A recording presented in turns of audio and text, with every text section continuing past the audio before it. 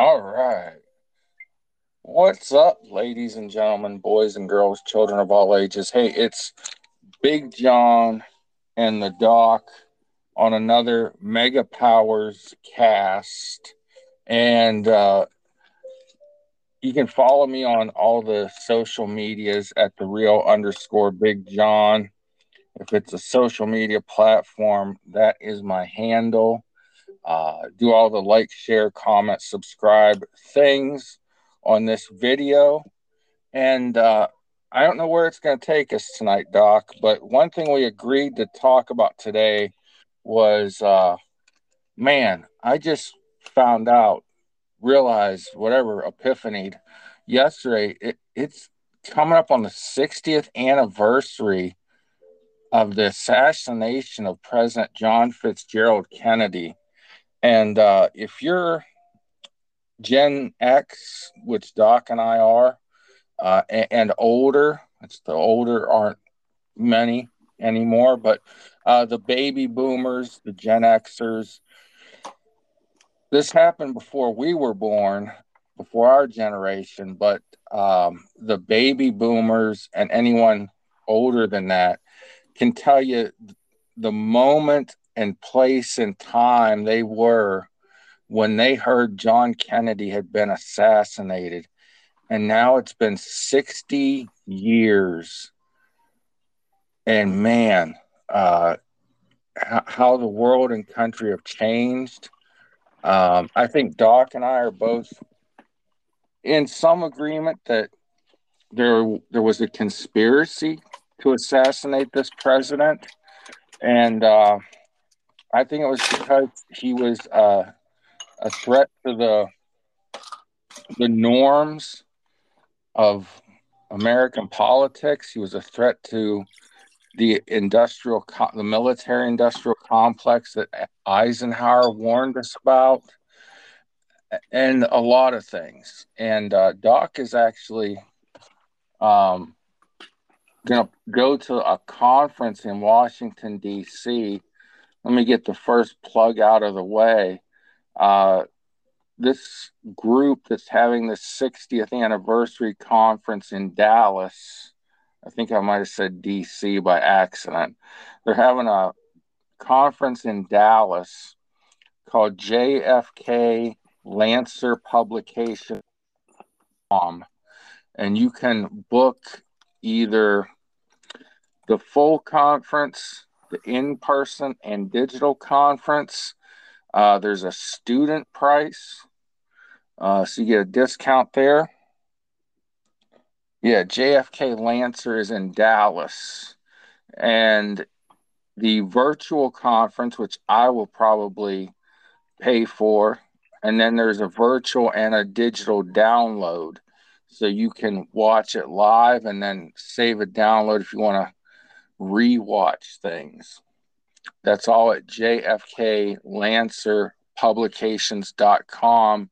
If you cannot make it to the conference itself in Dallas, it is November 17th, 18th, and 19th. And of course, President Kennedy was killed on November 22nd, 1963, 60 years ago this year. So, Doc, man, how is that? Don't it just break your heart? As somebody that follows politics and Americana the way we do, it's still heartbreaking, even though I wasn't alive.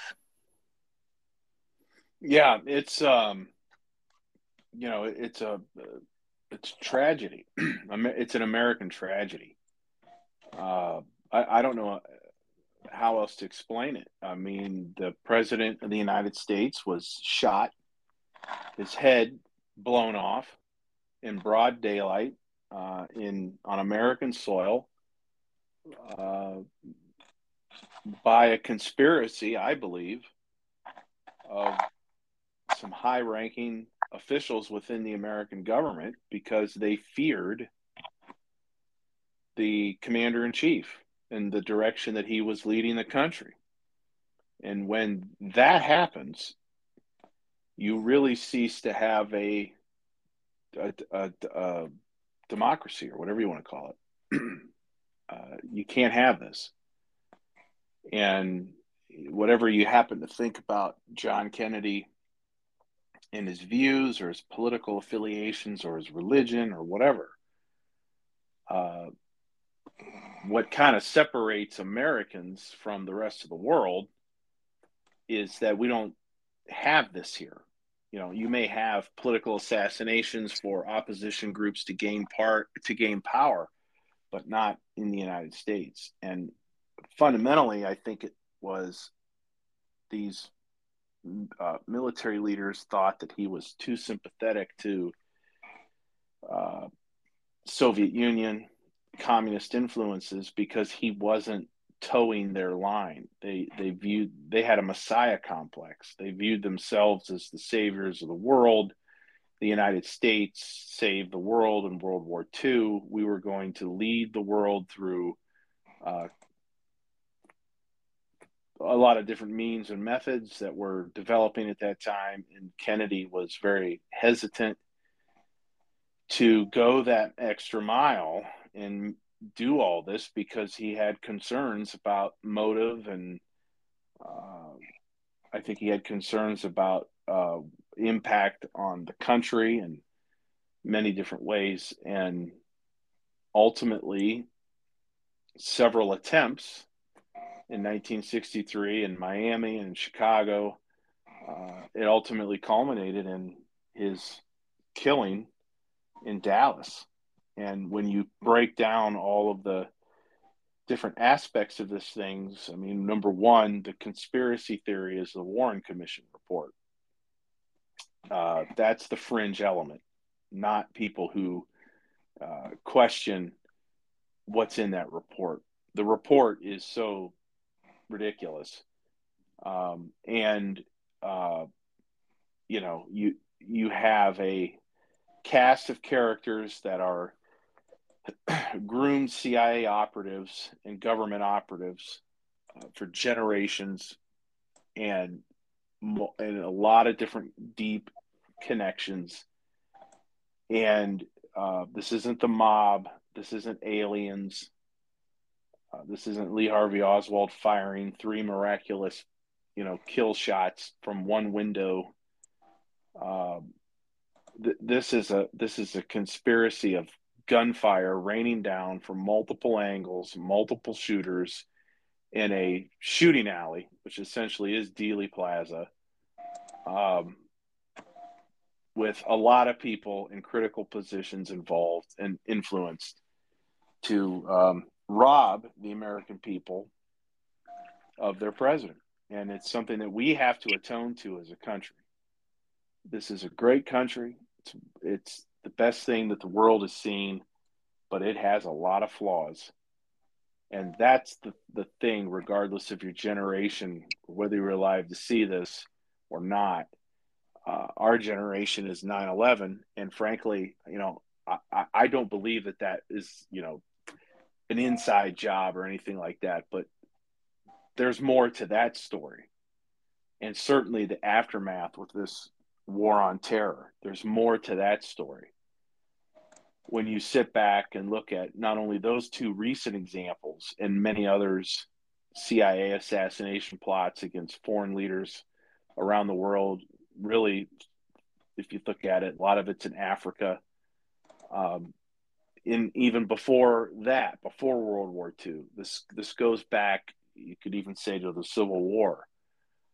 This deep state conspiracy, but really, these kinds of dark powers and influences within the government found a footing after World War II, and the country was focused on a common enemy in the Soviet Union and communism. And that fear, that threat allowed a lot of these unaccounted, unelected, secretive agencies and people and departments to operate with an outsourced level of independence and autonomy and undue influence. And it culminated in Dallas 60 years ago on Elm in Dealey Plaza. Yeah, you and I were talking earlier, like I said. I've been back and forth on this throughout my life, and being a history news nerd junkie, you know, growing up, I mean, I've seen almost every documentary and television show, special movie, whatever, about the subject as possible. And, there were people in the conspiracy world that their ideas were so outlandish, they made me believe, you know what, Oswald acted alone, and it did. You know what? You just don't make any damn sense, people. Um, and then you got me onto these guys. What are their names, Doc? Their podcast is America's Untold Stories. Hunley and Gobert. America's Untold Stories is the YouTube channel. Go ahead and fill me in on their proper names. Yeah, so the YouTube channel is like you say, America's Untold Stories. It's hosted by Eric Hunley, uh, who has multiple channels on YouTube that are very interesting and a lot of good content. It covers a wide range of topics. But this particular channel features Mark Grobert, investigative Mhm. journalist and reporter, who has essentially dedicated his life in many respects to um, exposing and uncovering the truth of connecting the dots, or whatever you want to call it, I guess, what happened in November of 1963. And it is a compelling story. And there are many, to piggyback on some of what you said, there's many elements to this uh, story, this narrative, this chapter that I kind of dismissed as kind of kooky stuff. I was never sold that LBJ, Lyndon Johnson, had a huge role in the assassination of President Kennedy in the plot, and through this series on this channel that actually covers other things as well, but its main focus is the JFK assassination. You begin to see the kind of you know sick individual that LBJ is, and really how he would capable of pulling off anything for self survival. And there's I still have some hesitation on just how far that goes, but ultimately he had a role in this. And if you stand back and you think, my God, the vice president of the United States, top ranking generals, CIA operatives, a network of underground uh, assets, Mercenaries, yeah. mercenaries, assets, culminating together in. And it took them a few times to pull this off. That's how difficult this was. But it culminated in just a brilliant moment in the negative sense, um, to assassinate the president of the United States for no reason other than they were consolidating power. I mean, this isn't a situation where, if you could ever condone something like this happening, would be when there's a madman in charge. And that's not what this was. I mean, sure, John Kennedy had some personal failures, but uh, none of that rose to the level of anything that occurred to him on that day. And also through the show, the vlog, there are tales and stories of people who tried to do the right thing, people who were maybe not wise to what was the plot that was unfolding in front of them, but were doing their job the right way when certain things were being changed and altered. They were standing up and saying, "No, this isn't right." They may not have known why, but they were doing what they could, doing their job. And the story continues, and perhaps there's no greater champion of the truth in this arena than Jim Garrison, which is the focal point of Oliver Stone's movie JFK, which was very popular. That began to peel back layers of the onion and open people's eyes up, who had the skills and means and to research this in the early '90s. That really, I mean, if you think about it, John, this thing happened in November of 1963. There's no cell phones and Twitter and Facebook and YouTube. Uh, no one ever thought they would see, especially the conspirators, that anyone would ever see what unfolded. You know, there was no news cameras. There were no, so they thought. Well, yeah, Turns out there was some footage of this, but it took 8 years, 9 years for the American people to finally see the Zapruder film, late night television on Geraldo Rivera's show. And then it took another 20 years to actually get a hold of the documents and catalog it and release it to the public. So 50 or 40 years or so before people can really begin to wrap their heads around the evidence, the true evidence, and see what happened that day. yeah, and this this channel, America's Untold Stories, and you'll find more out at the JFK Lancer uh, Publications meeting conference in Dallas.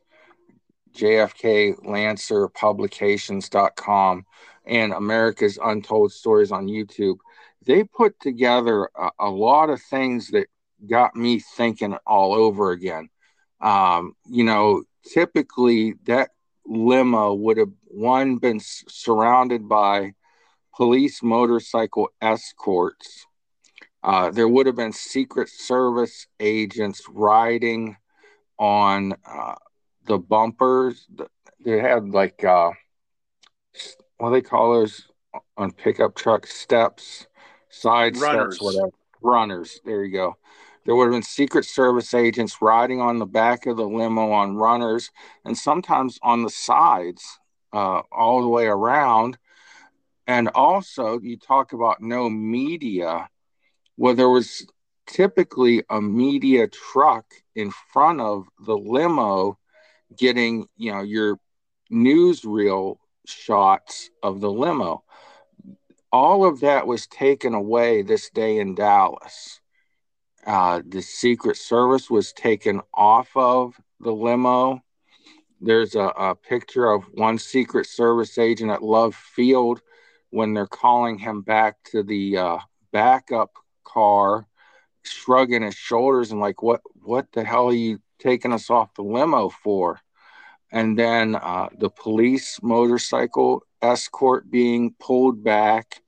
And lastly, the official White House press vehicle truck with cameras being put at the back of the parade line.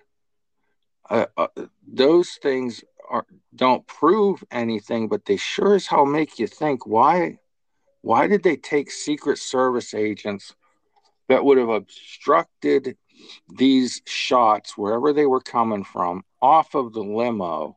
Why do you take the police motorcycle escorts away to where there are just a couple motorcycles following behind the limo or somewhere in the parade route? I wouldn't even say they were behind the limo, but it sure as hell makes like they were trying to make for a clear target, like you were saying. And multiple angles of shooters we talked about earlier. Where do they think these shooters were? you've met these guys and talked with them and stuff. Yeah. Well, so I'll just back up a little bit here. Just first off, the parade route. Well, first off, the ultimate location that Hmm. Kennedy was going to go to that day for his speech was altered to the Right. chagrin of the Secret Service, who were absolutely opposed to changing the venue from essentially the Texas Fairgrounds to the trademark building because of security reasons. Then the parade route was altered. Well, I mean, one thing to keep in mind if you're not familiar with Dealey Plaza, first off, interestingly enough, Franklin Roosevelt traveled through Dealey Plaza decades before Kennedy, and the setup was essentially the same. There's a main drag that runs straight through it.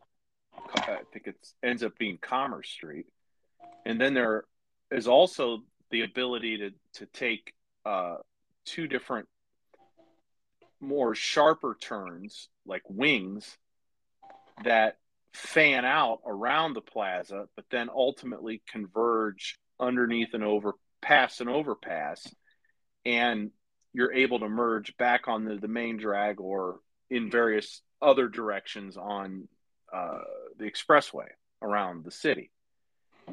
And it is odd that Kennedy's motorcade, and really Dealey Plaza is a shooting gallery. Hmm. If you look at it, and I will be there soon, uh, but it's a shooting gallery. It's prime real estate for something like this to happen.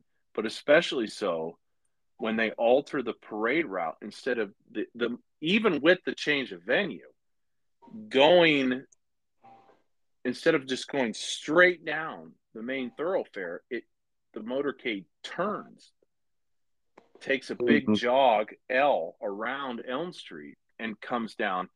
There's few people there. I mean, the parade had dissipated. Why they would have to take that turn is really peculiar. Uh, but when you understand what the goal was here, it makes a lot of sense because it sets up a target that isn't moving fast and Yeah. is almost still. So to answer some of your questions here, um, that parade route was changed. So it's the second point, which is eye opening, which is documented in this series, America's Untold Stories. It was changed at the last minute. We talked about that earlier, where, if Oswald, sorry to butt in, but if Oswald was planning this, he would have had to have planned it in advance. And the parade route being changed at the last minute would have, changed his plan. So how did he know to be just in the right place? Well, I So, don't know when the parade route was changed and how public that was, but um, but the point of the matter is it was changed to fit the shooters that were there, and there were many shooters, and some things a lot of folks may not be aware of that is actually well documented in terms of where the bullets were coming from and the evidence that the bullets had to come from some other. And this is even beyond the new revelation that Paul Landis, the Secret Service agent who was there, yeah. made recently, which is all kind of suspicious. Even his revelations are suspicious, and his motivations are suspicious, especially when you consider who is, actually pimping his book is a an attorney out of Cleveland that may or may not have a colorful background in this space as well. So they constantly move the goalposts and they constantly try to manipulate the narrative when the layers of the onion start getting peeled back a little too efficiently. Then all of a sudden, well, maybe this happened, or maybe we were wrong here. I mean, it's a manipulation plot and a ploy. So, you shouldn't really fall for, oh, here's the Secret Service agent proving there was more than one shooter. He's confessing. You see. Well, who's behind that? Because Right. there's more to this. And one of the things is, yes, the media and the Secret Service were all, you know, waved off and held back from their normal standard positions around the presidential motorcade that had not happened anywhere before. And Mhm. I will tell you, the thing for me, and listening to America's Untold Stories and trying to make sense of all of this, was, and I had not noticed this before. I had seen the Zapruder film, uh, which again is important to keep in mind, was never meant to be public. You're Right. never supposed to see this. Uh, when I'd seen it many times, but what was pointed out was the motorcade, after it made that hairpin turn, actually stopped, and that's when the head shot hit. They, the drivers, the Secret Service agents, this is how deep this goes, people. They were in on it. They stopped the car. They steadied the target. And who was the target? The President of the United States. Hmm. It's really incredible to try to get your head wrapped around this, of how protected yet vulnerable the most powerful person in the world really is. And they, when I saw, they were talking about how the limo paused, even almost stopped, and then you see the head explosion, and then it takes off again. And I went back on YouTube to test this out, and I saw it, and I thought, my God, this is, for me, the smoking gun. That something was going on here. I mean, yes, we're the question that you asked about 10 minutes ago was, what about the shooters? Well, we're working up to that. When you add all of this in, that's the smoking gun for me. The fact that that vehicle stopped, and the fact that those agents weren't flying back there to throw themselves over the president immediately, and the first lady, that it actually took Clint Hill, who was traveling on another car behind the motorcade. Interestingly enough, Jackie Kennedy's chief security officer, uh, he caught up to the presidential limo running on foot to jump on the back to cover her. Yet there were two Secret Service agents in the front of that car with the governor of Texas, his wife, the president of the United States, and his wife, and they sat there. And what's more dark is, if you really look at that footage, you can see the Secret Service agent in the passenger seat actually look back and see what was going on, and then look forward, and then the car takes off. I wonder what they said to each other. And that, to me, was the aha moment. Like, we always knew something wasn't right with this. We could never really put two and two together. You never really thought about it. You just knew it wasn't right. But that was the moment where I began to focus on this and was like, man, this is I mean, pardon my French, but this is fucked up. Right. And so it's, when you talk about shooters,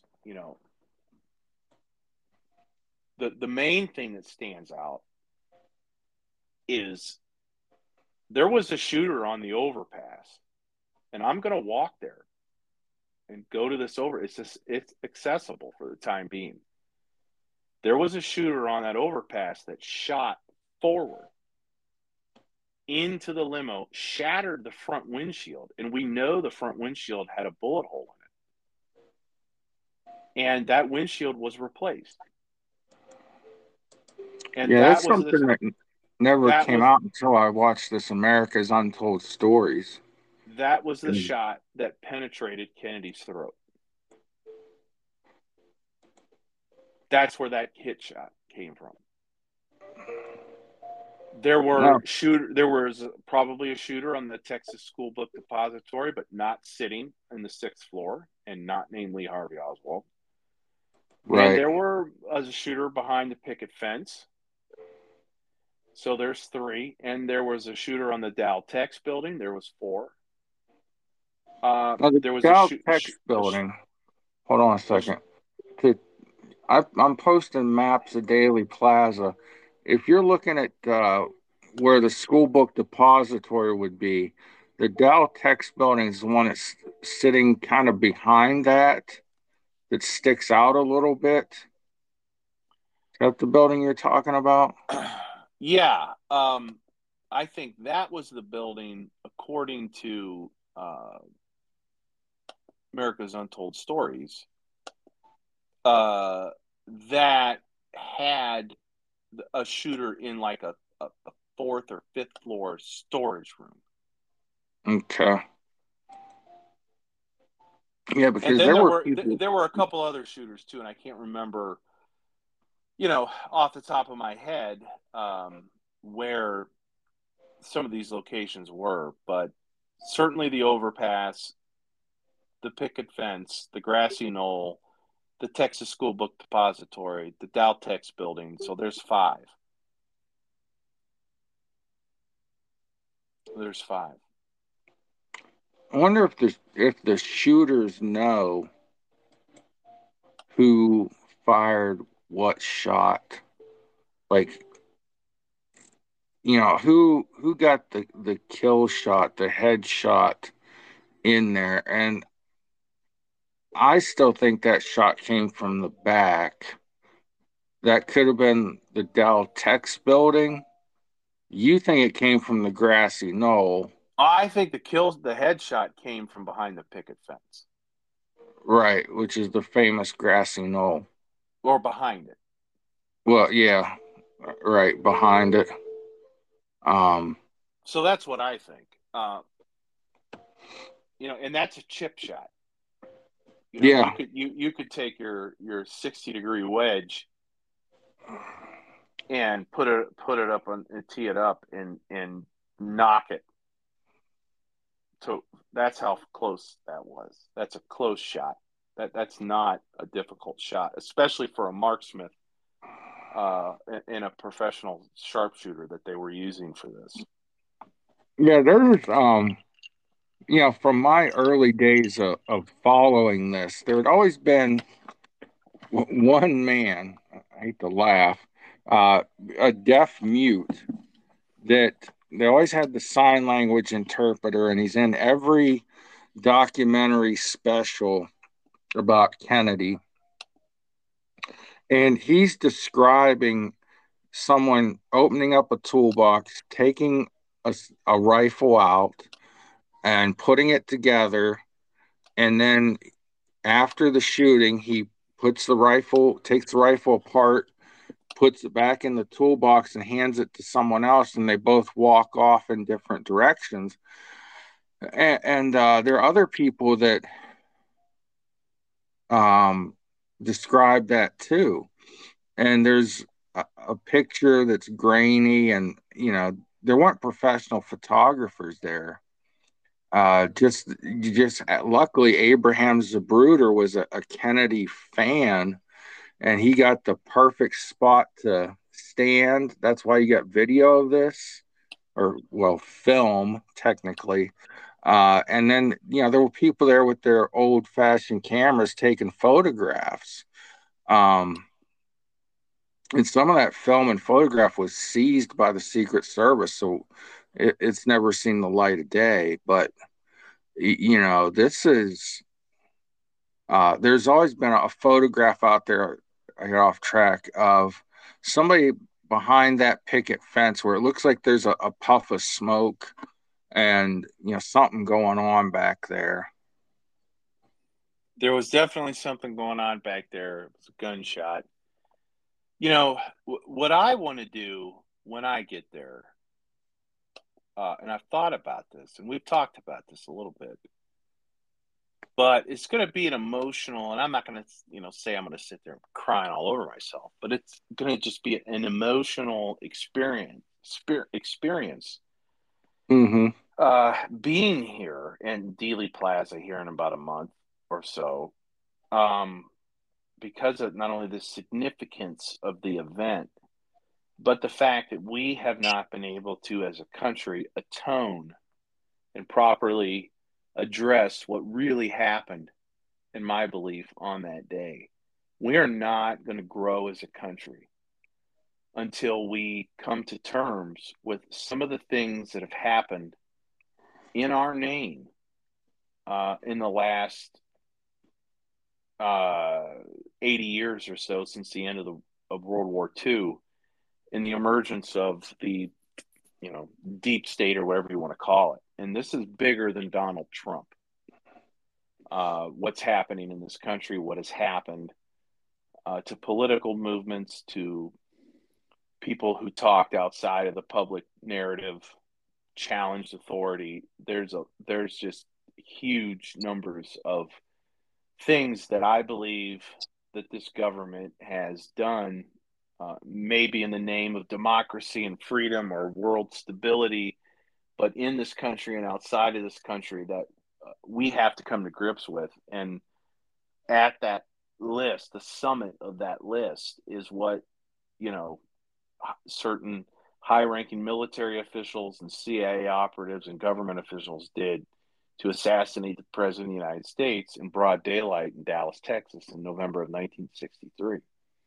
And because of that background, what I feel like I want to do is, when I get there, is to walk out, on the street in Dealey Plaza, where the X is. There's two X's, but we're probably the last one. And just simply, with the justice fist, maybe take a knee, but holding the American flag on that spot, and have someone take a picture. And what I want that to symbolize is, we aren't going to stand for this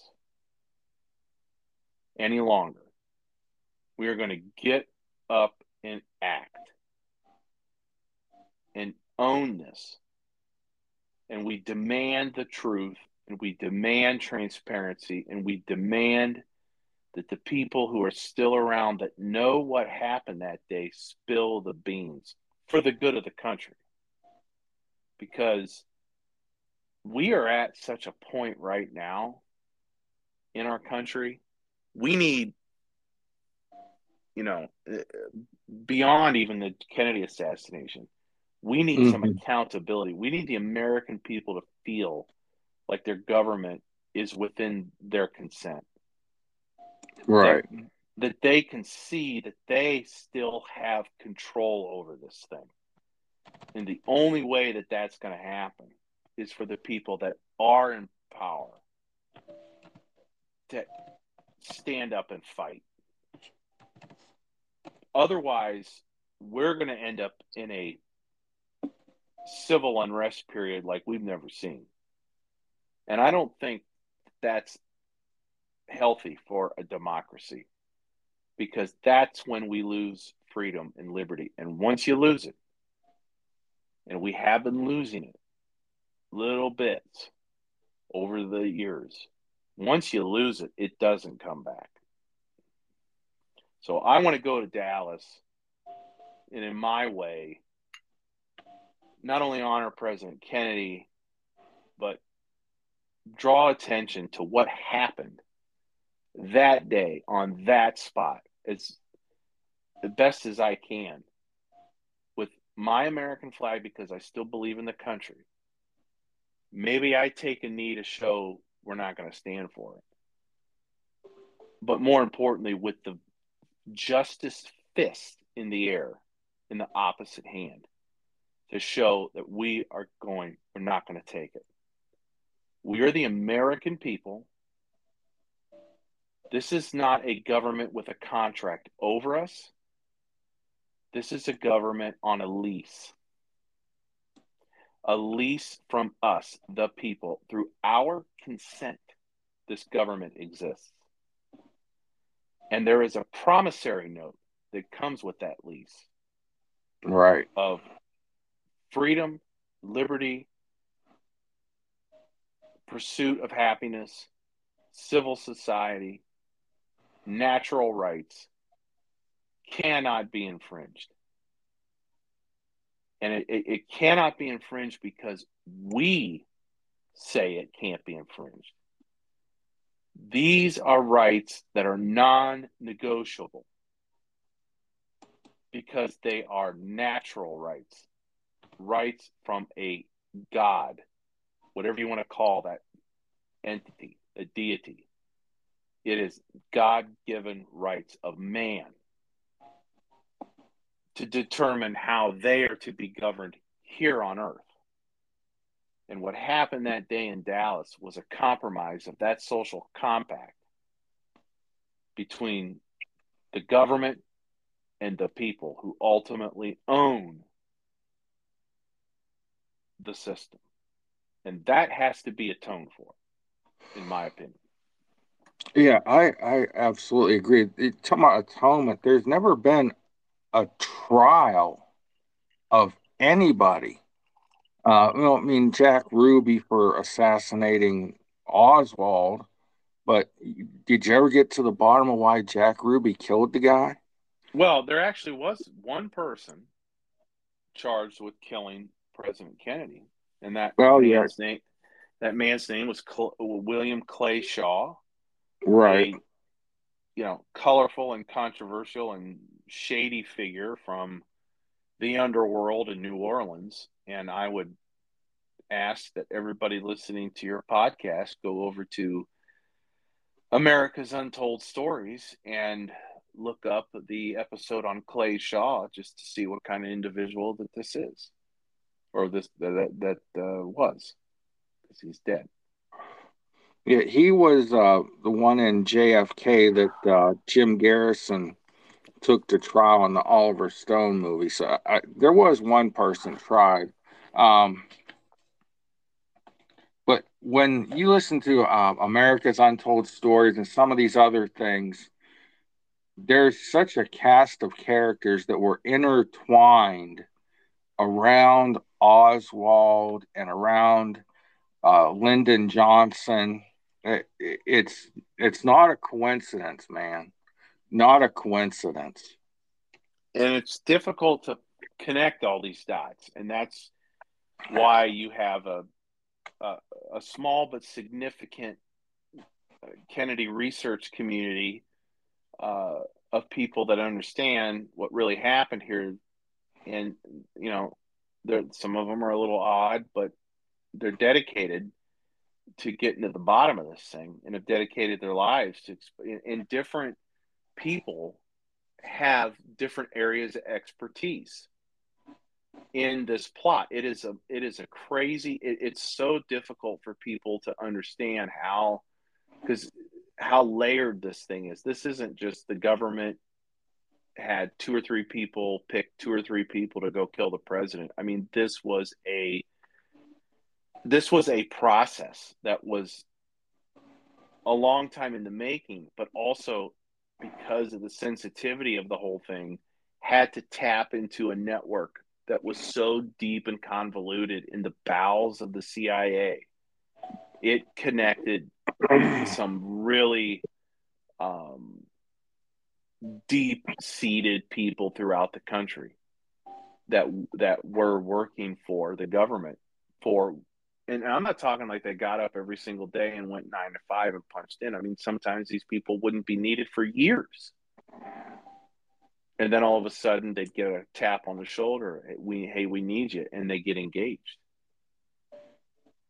And so that it is really convoluted. And so what you're going to get at the conference is the best of the best. everybody that's the best in each of these areas, whether it's a particular person or a particular aspect, or, you know, even things that predate the assassination but leading up to it, people that are just Hmm. experts in the field that are not accepting of the narrative and have the wherewithal to prove through questioning that that might not be the, you know, what happened. Yeah, I was looking down this list of um, topics and speakers, and it's at jfklancerpublications.com. Uh, and there's a speaker specifically on the DCA film, which I don't know what that is. The Prayer Man and More Than a Fuzzy Picture. 12 persons of interest. So maybe we'll find out who the other shooters were, or who the real shooters were in the 12 persons of interest. Ted Sorensen and JFK is a topic. Ted Sorensen was Kennedy's attorney at the White House. Official destruction and alteration of the JFK assassination evidence is another topic. Um, the Redbird leads. I tried looking some of these up, and this Redbird leads is a pretty interesting topic. Not going to go into it, but General Paul Walker panel. So there's going to be three folks talking about General Paul Walker. That's the first guy Oswald tried to assassinate, allegedly. Well, you go out and try to assassinate a general. Why are you still out running the streets? Um, General Walker shooting is another topic. JFK from Mongoose to Golito, Operation Mongoose. If I'm not incorrect, it was the lead up to the invasion of the Bay of Pigs, the failed attempt to invade Cuba.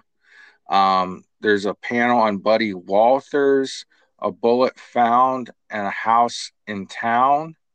Um, you know, Assassination 60, um, November 22nd, 1963, the other murder, the death of Officer Tippit, um, the director's daughter, chokeholds, a modern legalistic approach to proving there was a conspiracy in the JFK murder. Well, that's going to be a hell of a presentation. The state of the JFK records, that's something I wanted to talk about. And you can go on jfkpublications.com and see the last 4 or 5 presentations. And you can watch this from home, you can download it, or you can go. And there's a list of prices here, and then you pay for your hotel and whatever separately. Um, Well, the just JFK, hey, just go let's ahead. reverse it. Let's just reverse it for a second. Yeah, Back to these buildings that you were asking about, yeah, and Dealey Plaza. So the main drag is Main Street. That's where the parade was coming down, and this I'm explaining this as if you were looking at um, Dealey Plaza from the overpass. okay. So Main Street dissecting Commerce Street to the right, Elm Street to the left. The Texas, so we would be starting from the overpass, and then the uh, the picket fence essentially, and then making a way counterclockwise around the plaza. So then there's the fence. Then there's the Texas School Book Depository. Mm-hmm. Then as you pointed out, the next building is the Dow Tex building. So right there's 4 shooters on that side. Then the building across Elm along Houston is the County Records building. Okay. Building next to that is the Criminal Courts building. Then you have Main Street. Then you have the old courthouse, the the small little Neely Bryan house, the larger county government center, Mm-hmm. and then the post office. And and so that's the lay of the land around this plaza. Okay. So this thing came down Main Street, made a right onto Houston, Right, and then a eh, sharp left on Elm. into Elm. That's a lot of twists and turns when they could have just kept going right down Main Street That's what I was and saying. That's what I and was onto saying. this Commerce Street and out the highway. That's what FDR did 20 years or 30 years before. Um,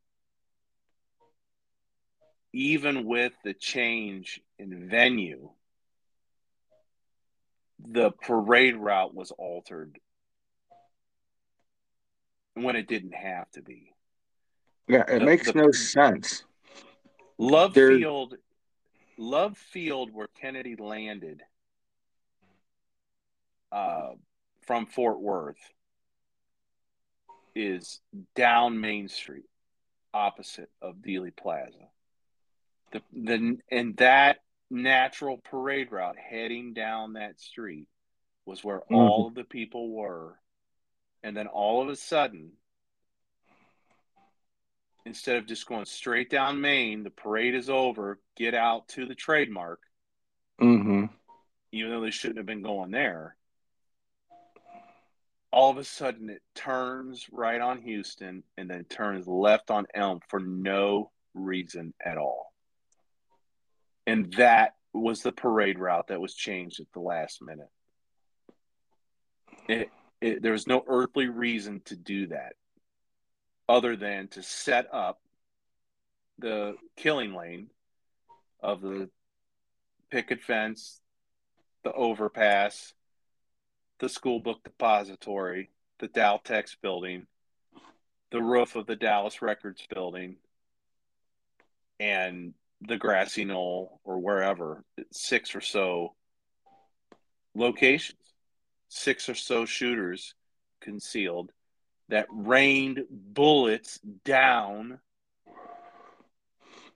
onto the presidential motorcade that was a sitting, literally, a stalled sitting duck by itself in an open carriage exposed solely on this stretch on Elm Street from Houston. yeah, this, yeah, There's no earthly reason for that to have happened like that. It violates every single protocol known to man. And this wasn't a situation where, oh, just slow acting Secret Service agents. No, the drivers of the car knew what their job was, and they were a co-conspirator in the plot to blow the president's brains out in broad daylight in downtown Dallas. mhm. They knew what they were doing.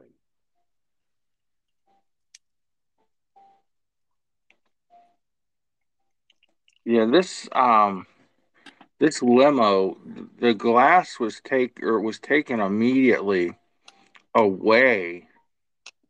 And man, that's crime scene evidence. When is crime scene evidence taken away like this without being in really thoroughly investigated, as far as we know? And um, there's a bullet hole in the windshield.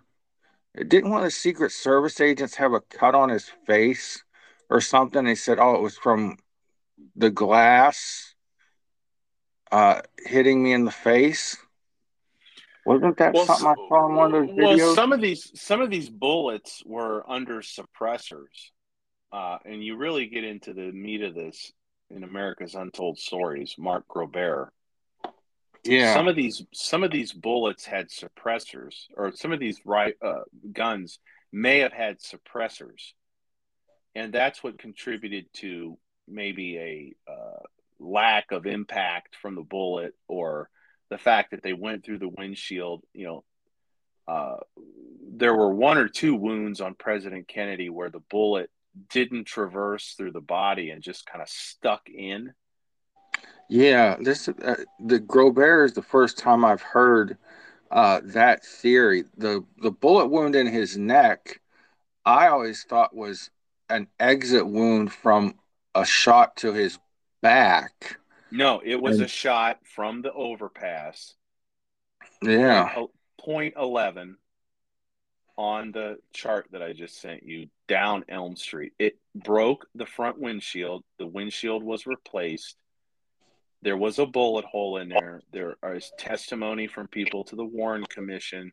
There are photographs at the hospital, at Parkland Hospital, that show a bullet hole in the presidential limousine through the front windshield. How does that get there Hmm. if everything came from the Texas School Book Depository? It cannot be explained other than there was likely a shooter from the overpass,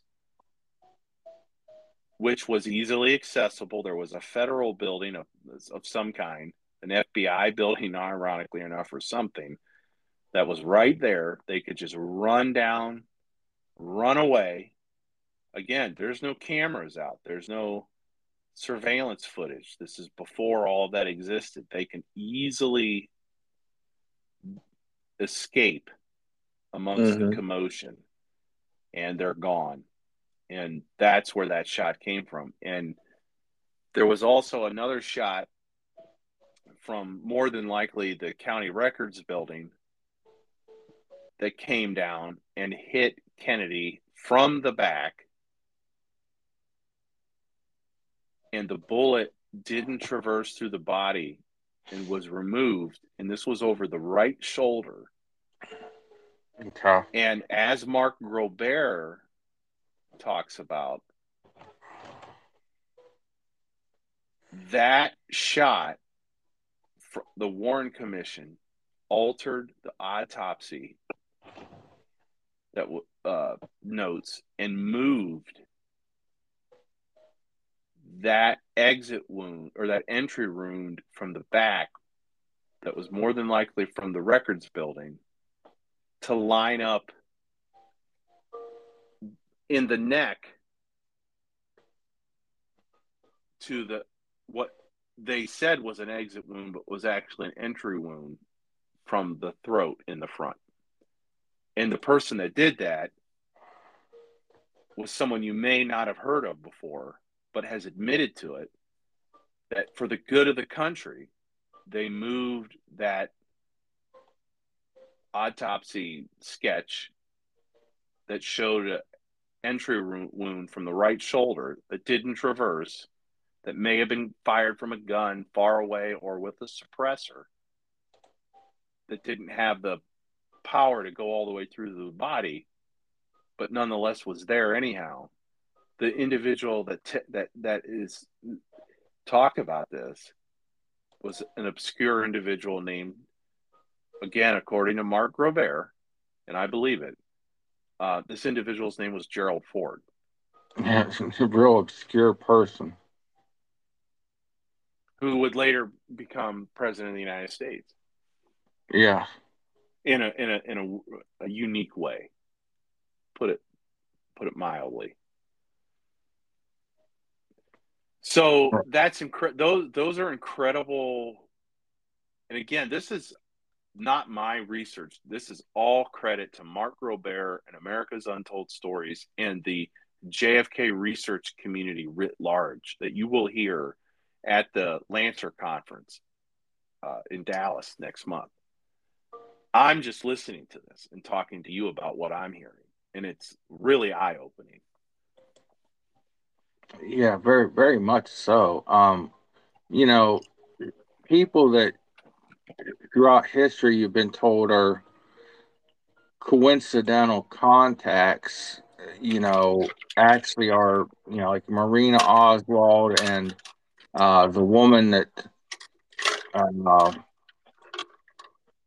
the woman that Lee Harvey was renting a room from were best friends. You know, And that people, woman's actually still alive. yeah, and these You're JFK talking records. about Ruth Payne, Yes, Ruth Payne. Thank you. and she's still alive, believe it or not. Yeah, and she's an entire episode of America's Untold Stories too.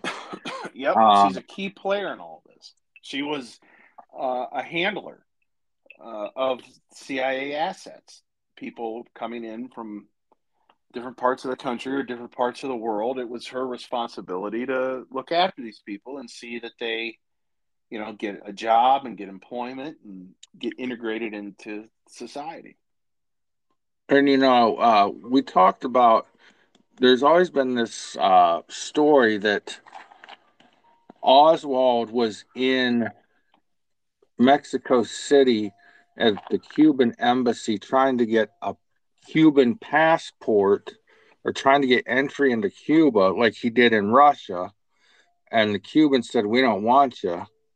And but there's a lot of proof out there that that person was not Oswald. It was an imposter or a body double or however you want to say it. Uh, because there are records that show Oswald couldn't have been in Mexico City at that time. And it's like you said, it's taken a network of researchers to put this stuff together.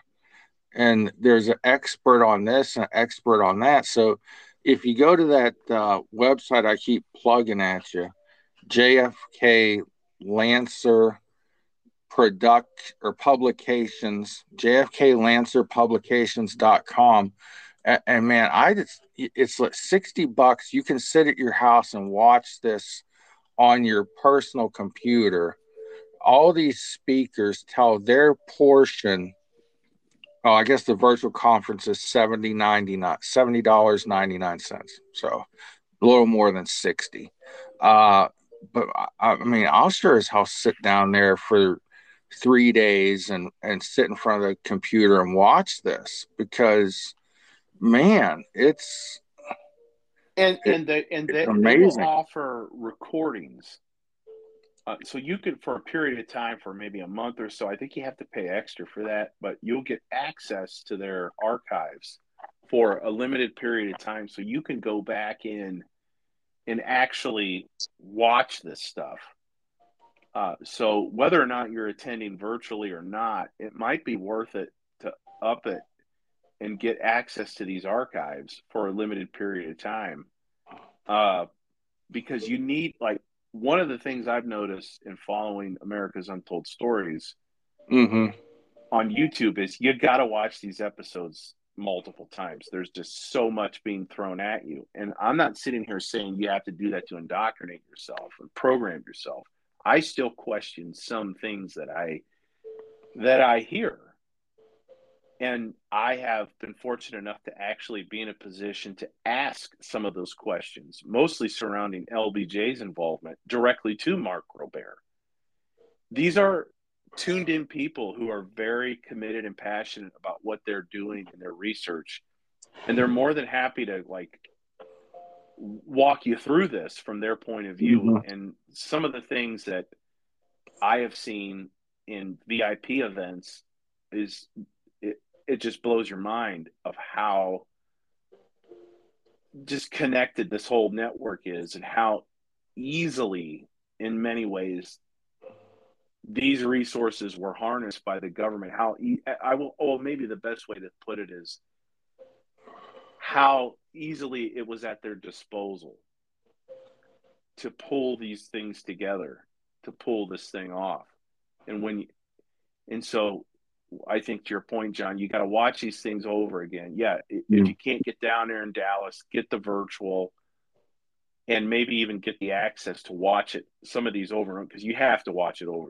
There's so much to consume, and not just by volume, but just in approach, because it will blow your mind away.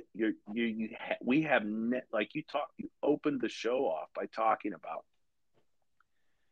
how this may not be a Gen X thing or whatever, a Gen Z thing certainly, or a millennial thing, but this is a mindset that all of us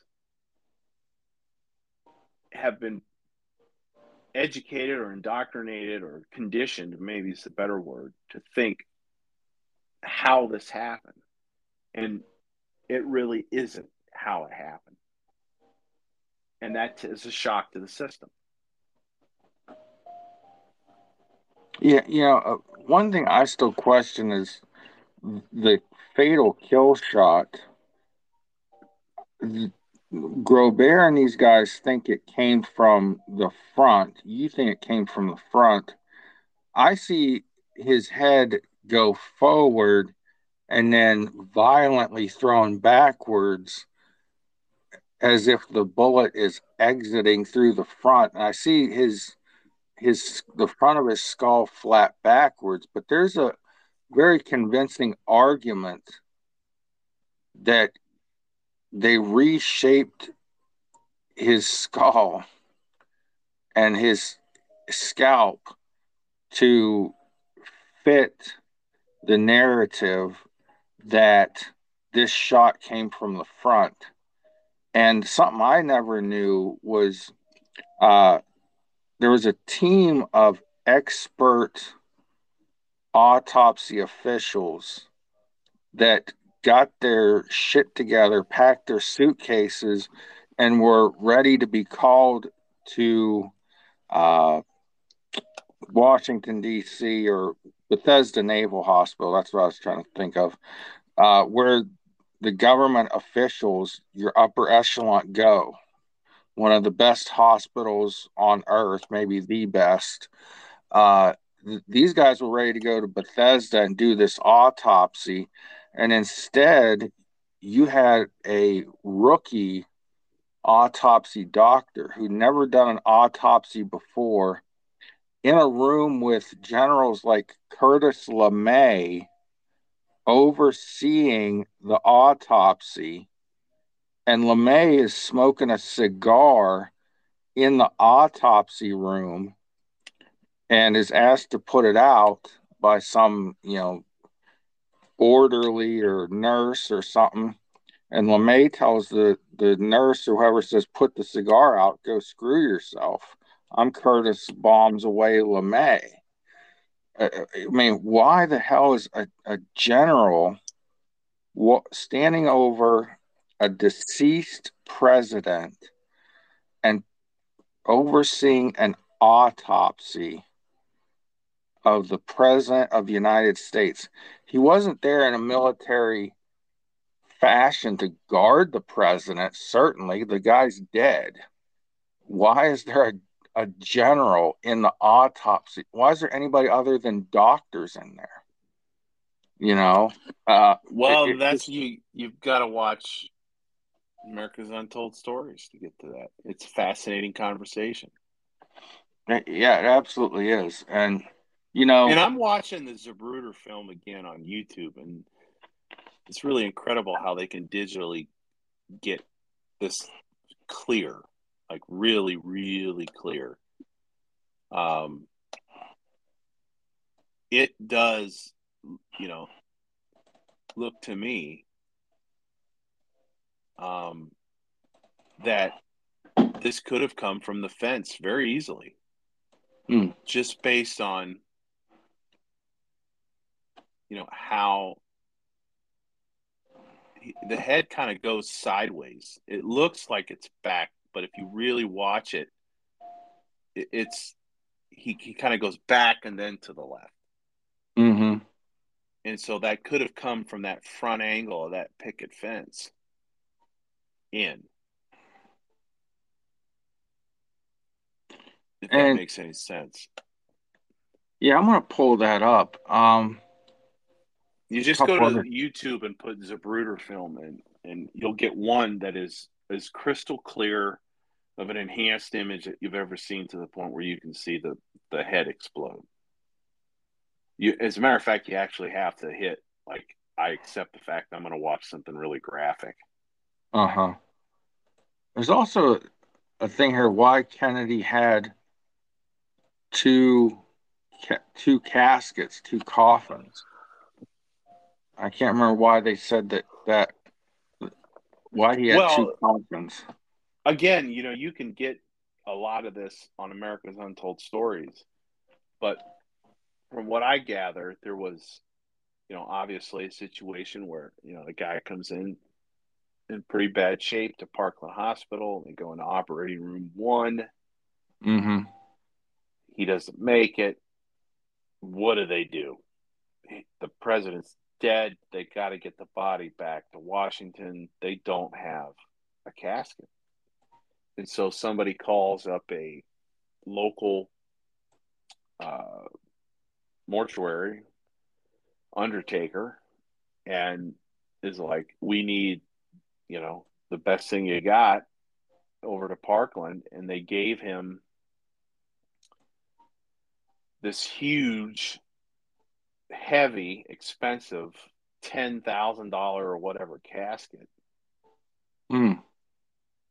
And that's where they put him. Now, there's also a Twitter feed that was out a few years ago, even before I started following America's Untold Stories, many years before, that documented the 24 hours of the assassination. And it's actually it's pretty graphic. I don't know where that is. I'm sure it's still posted on Twitter, and they may actually, it may be one of those things where every year they do this, where they just fire the account up and it sends the tweets out again as the events unfolded in 1963, meaning, JFK lands in Dallas and the tweet goes out at the exact same time. The point is that Twitter feed, whatever it is, talks about how there's the president laying, there dead, the body, Mm-hmm. and they pack it up into a body bag, and all of the fluids and the leakage and everything, they got to kind of like pack it up, Mm-hmm. and they stuff it and they put it in like a bag, and then they put it in this coffin, and there's still bodily things leaking all over the place. And it's a mess. This is a riddled body. And so this huge expensive casket from this local Dallas undertaker comes in, and they put him in it. It's huge. It's like 500 pounds. And they put him in it. It's $10,000.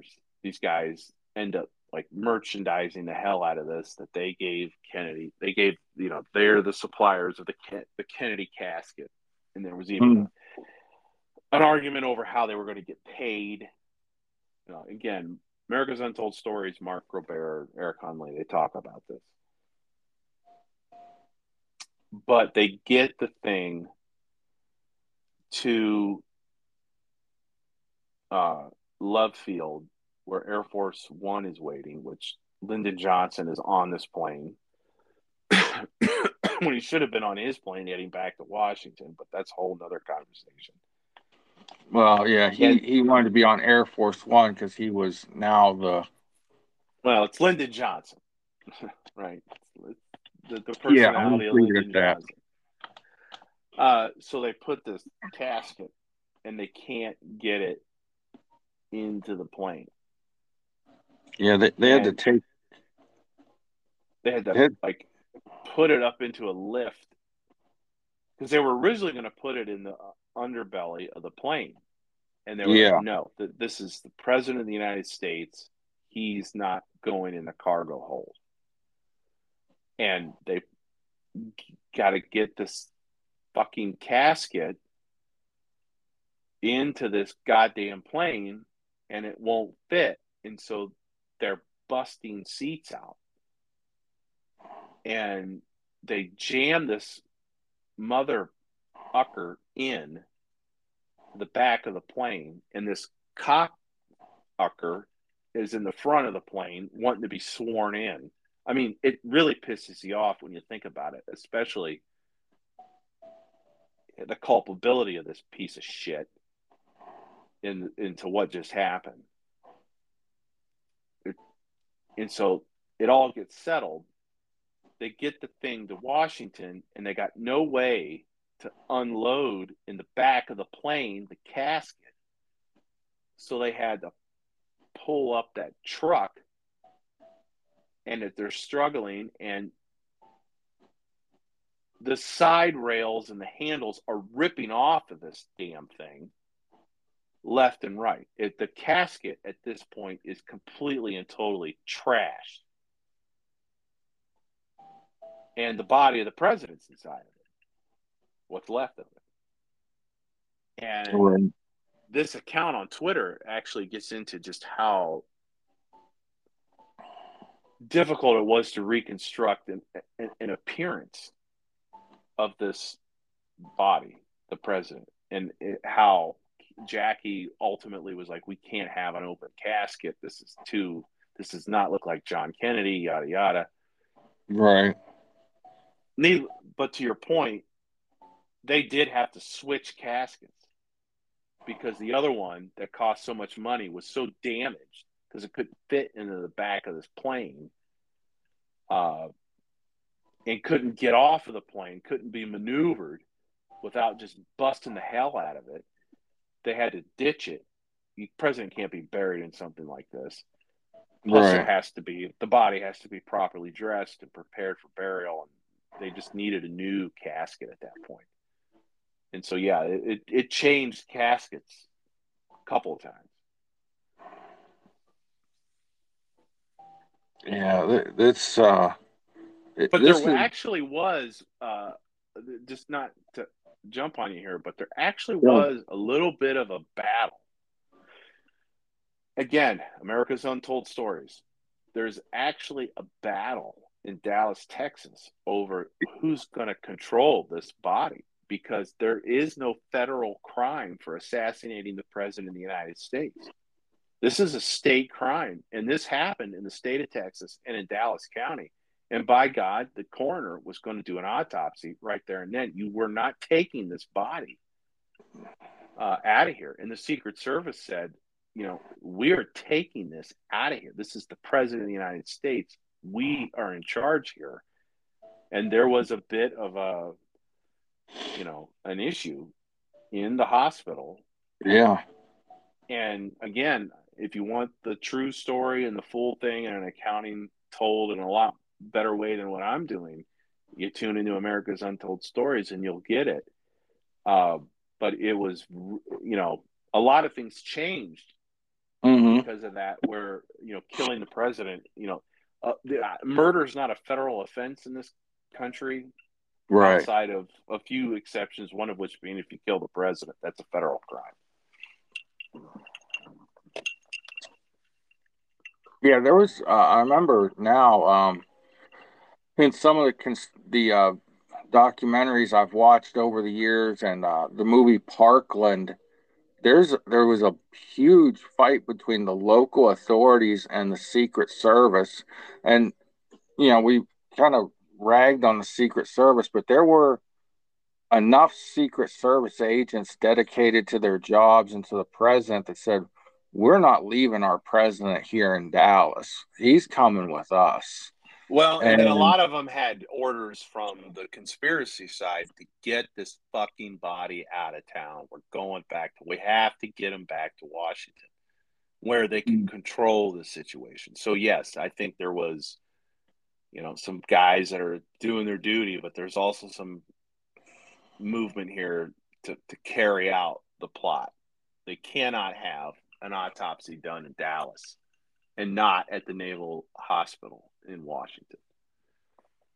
it was kind of a standoff between the Secret Service with their M16s and the local authorities with their revolvers, and the Secret Service had the bigger guns, so they won.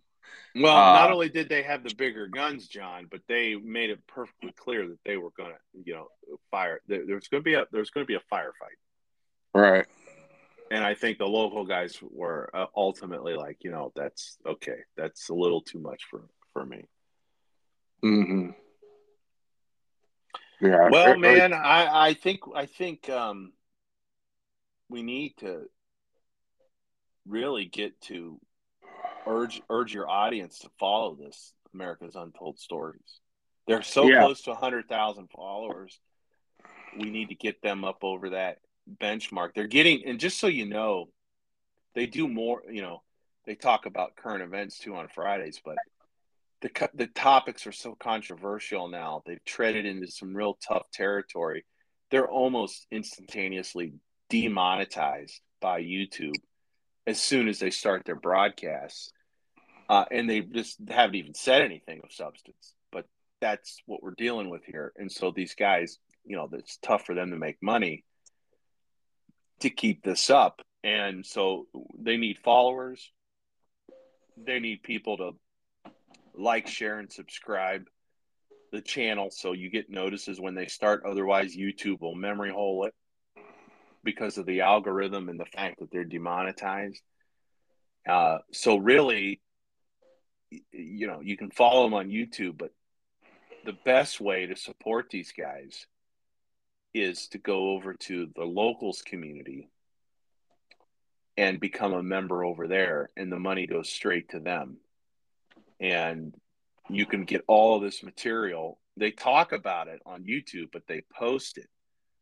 A lot of primary source material, PDF books, a lot of exchanges amongst community members over on the locals. I think it's, I don't have to look it up here. I don't remember exactly what the site is called on locals, but let's see here. I'll pull it up. If it logs me in,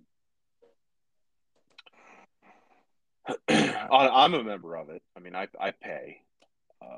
There's a lot of good content over there, but it's Eric Hunley locals.com, I think is what. No, I'm sorry. It's unstructured.locals.com. Okay. So Um, that gets you straight to the belly of the beast. unstructured.locals.com. And you can follow that community for free, but there's also content that is behind a paywall. So, you can access a lot of things over there for free, but you should just support the community over there. And Yeah, I don't know what their rates are. Maybe it's like $60 a year or something. and Mark Robert has a book club fund also where he's got to go through these archives book by book to get the information to present to, because he's trying to tie all these leads together, and some of these books are out of print They're and are not hundreds of dollars. they're not cheap. Yeah, and he reads them. And so yeah, there's a book fund. These are not they're not cheap books. They're not easy to find. But you have to have these books to put two and two together to do the research needed to connect these dots, because you can't rely on what you find on the internet. The internet can be any source you have on the internet, regardless of where it's from, can be manipulated. But if you've got it in print in front of you, you can hold it. That's the fucking source, and Yeah. it can't be messed with. And so that's the deal there.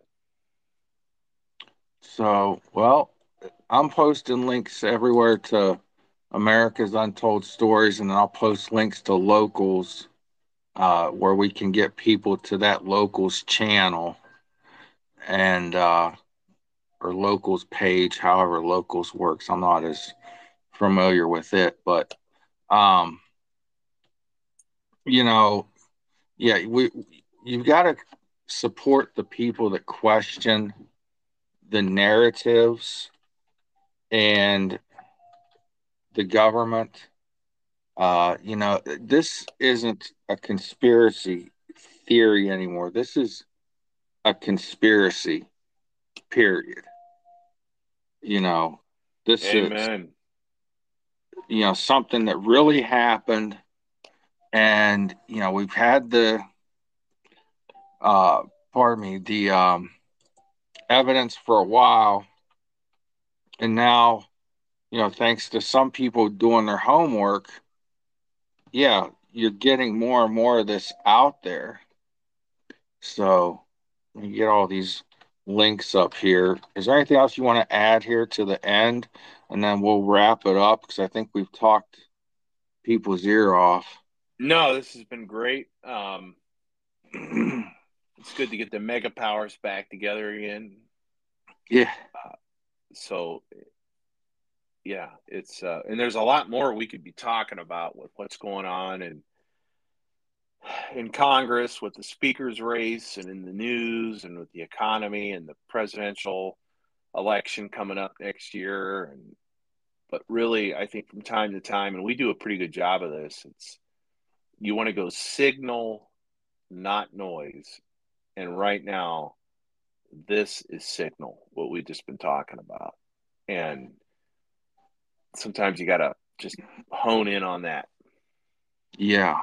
I mean, this was a tragic moment in the United States of America, and it was put together by a cabal of people with common agendas. And a lot of this had to do with, Kennedy wanted to de escalate our role in Vietnam. He didn't want to launch a war with the Soviet Union through Cuba. He was against a second invasion of Cuba. Um, he wanted to take apart the CIA, uh, if not altogether, to some extent. And that made him an enemy of the state. And so Kennedy had to go.